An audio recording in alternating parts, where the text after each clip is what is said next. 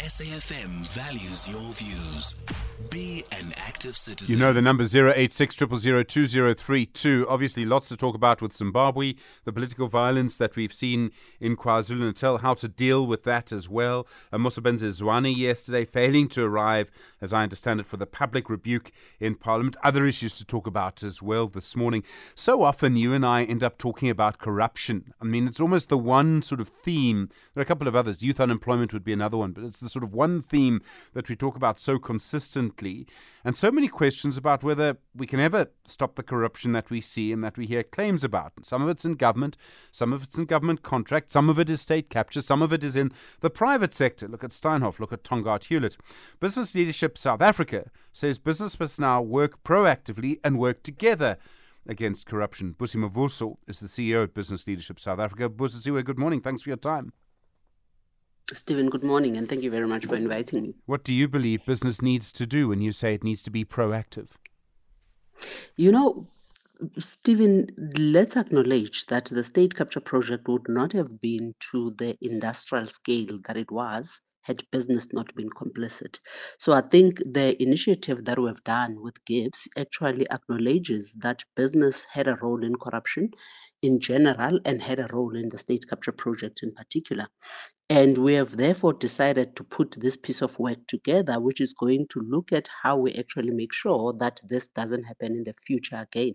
And I think the reason why we actually did this piece of exercise is precisely because we acknowledge that the Zondo Commission, the 6 reports that have actually been put out, say very little in the form of recommendations in terms of what the private sector needs to do to prevent a recurrence. There is a lot in there around the guardrails that need to be put in place, and as far as the public sector is concerned, but very little for the private sector. So when we saw that, therefore, as BLSA, we thought that let's commission an independent study which is going to look at several international frameworks to guide the development of anti-corruption policies for companies. And we have therefore come up with these guidelines, which we launched last week at Gibbs. And we're really going to have a conversation now, with companies to look at what they have in place, to look at whether what they have in place is comprehensive enough, in terms of the 8, at least, key principles that should be incorporated in these policies. And those that don't have anything in place, to look at how we can work with them to put this in place. Because I think, to your point, the one key issue that we have as a country that if we don't address is really going to decimate our economy is the issue of corruption. It is therefore no accident, Stephen, that the government business work partnership that you have in place has crime and corruption as a work stream. It's precisely because crime and corruption is deemed as top of the 3, focal areas that we need to solve for as a country. So as part of that, a business talking more about corruption, sort of saying, look at this, look at that, look at what this, sometimes also saying, look at this business contract, what this is happening here is wrong. Is it more of a public role as well? And that can be very difficult. That is what the 8 principles that are actually recommended say, because then we actually came up with these guidelines to say that in whatever interventions, you put in place as a company, you have to make sure that those interventions adopt the 8 key principles.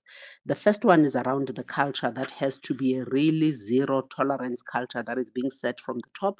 The second one is business actually taking a very public stance, and adopting an anti-corruption policy which is going to demonstrate a zero tolerance to corruption.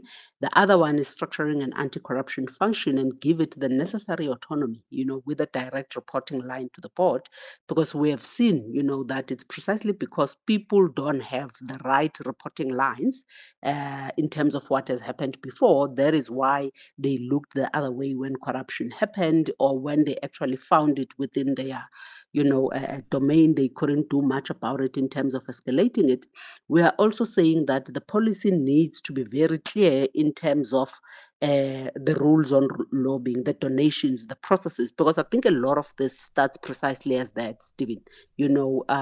It's what is the right levels of lobbying, and I think creating rapport with government officials, donations and CSI initiatives and what is not. So we therefore need to put guardrails so that we know ourselves as business when we are crossing the lines, and there's other, obviously, interventions and principles that have been put in place. So it's really those things to say, if you want to set up something like this in your organization, at least have this framework that will help you make sure that it's not going to be foolproof, of course, but at least you put something in place that will make sure that you don't find yourself in this unfortunate position. It's also about providing some sort of protection in company policies and sometimes personally for whistleblowers. In other words, whistleblowers need to be able to say this is wrong and need to know that they'll be protected when they do that. And I think that is a very major one. And it's unfortunate that I think in everything that has came out in the Zondo Commission, I don't think we're making much progress as a country in as far as the process for handling whistleblowers is concerned. And I think in this one, Stephen, the private sector is just as guilty as the public sector.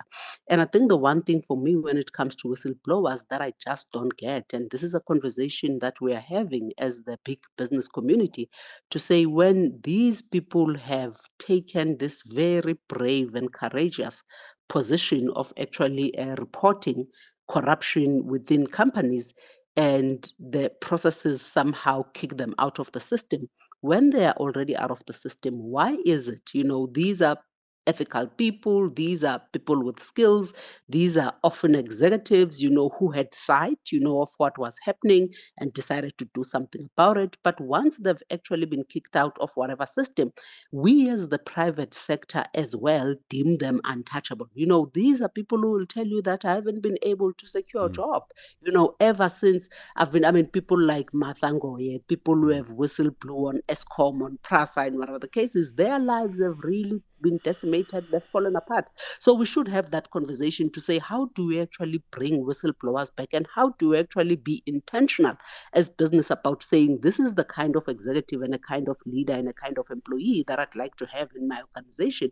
And I think we are really nowhere as business. I think we're as bad as government when it comes to this one. And I think those are the critical things. And you are right. I'm glad you actually raised that one. So these guidelines talk about whistleblowers as well. They talk about reparations, Stephen, because then you can't create the damage, that has been done, for instance, at SARS, at so many government institutions. We are saying the least you have to do is to restore that which you have broken, is to restore that which you have destroyed. And I think there are those guidelines, therefore, in determining the reparations when something does go wrong. And of course, the piece around ethical lobbying as well.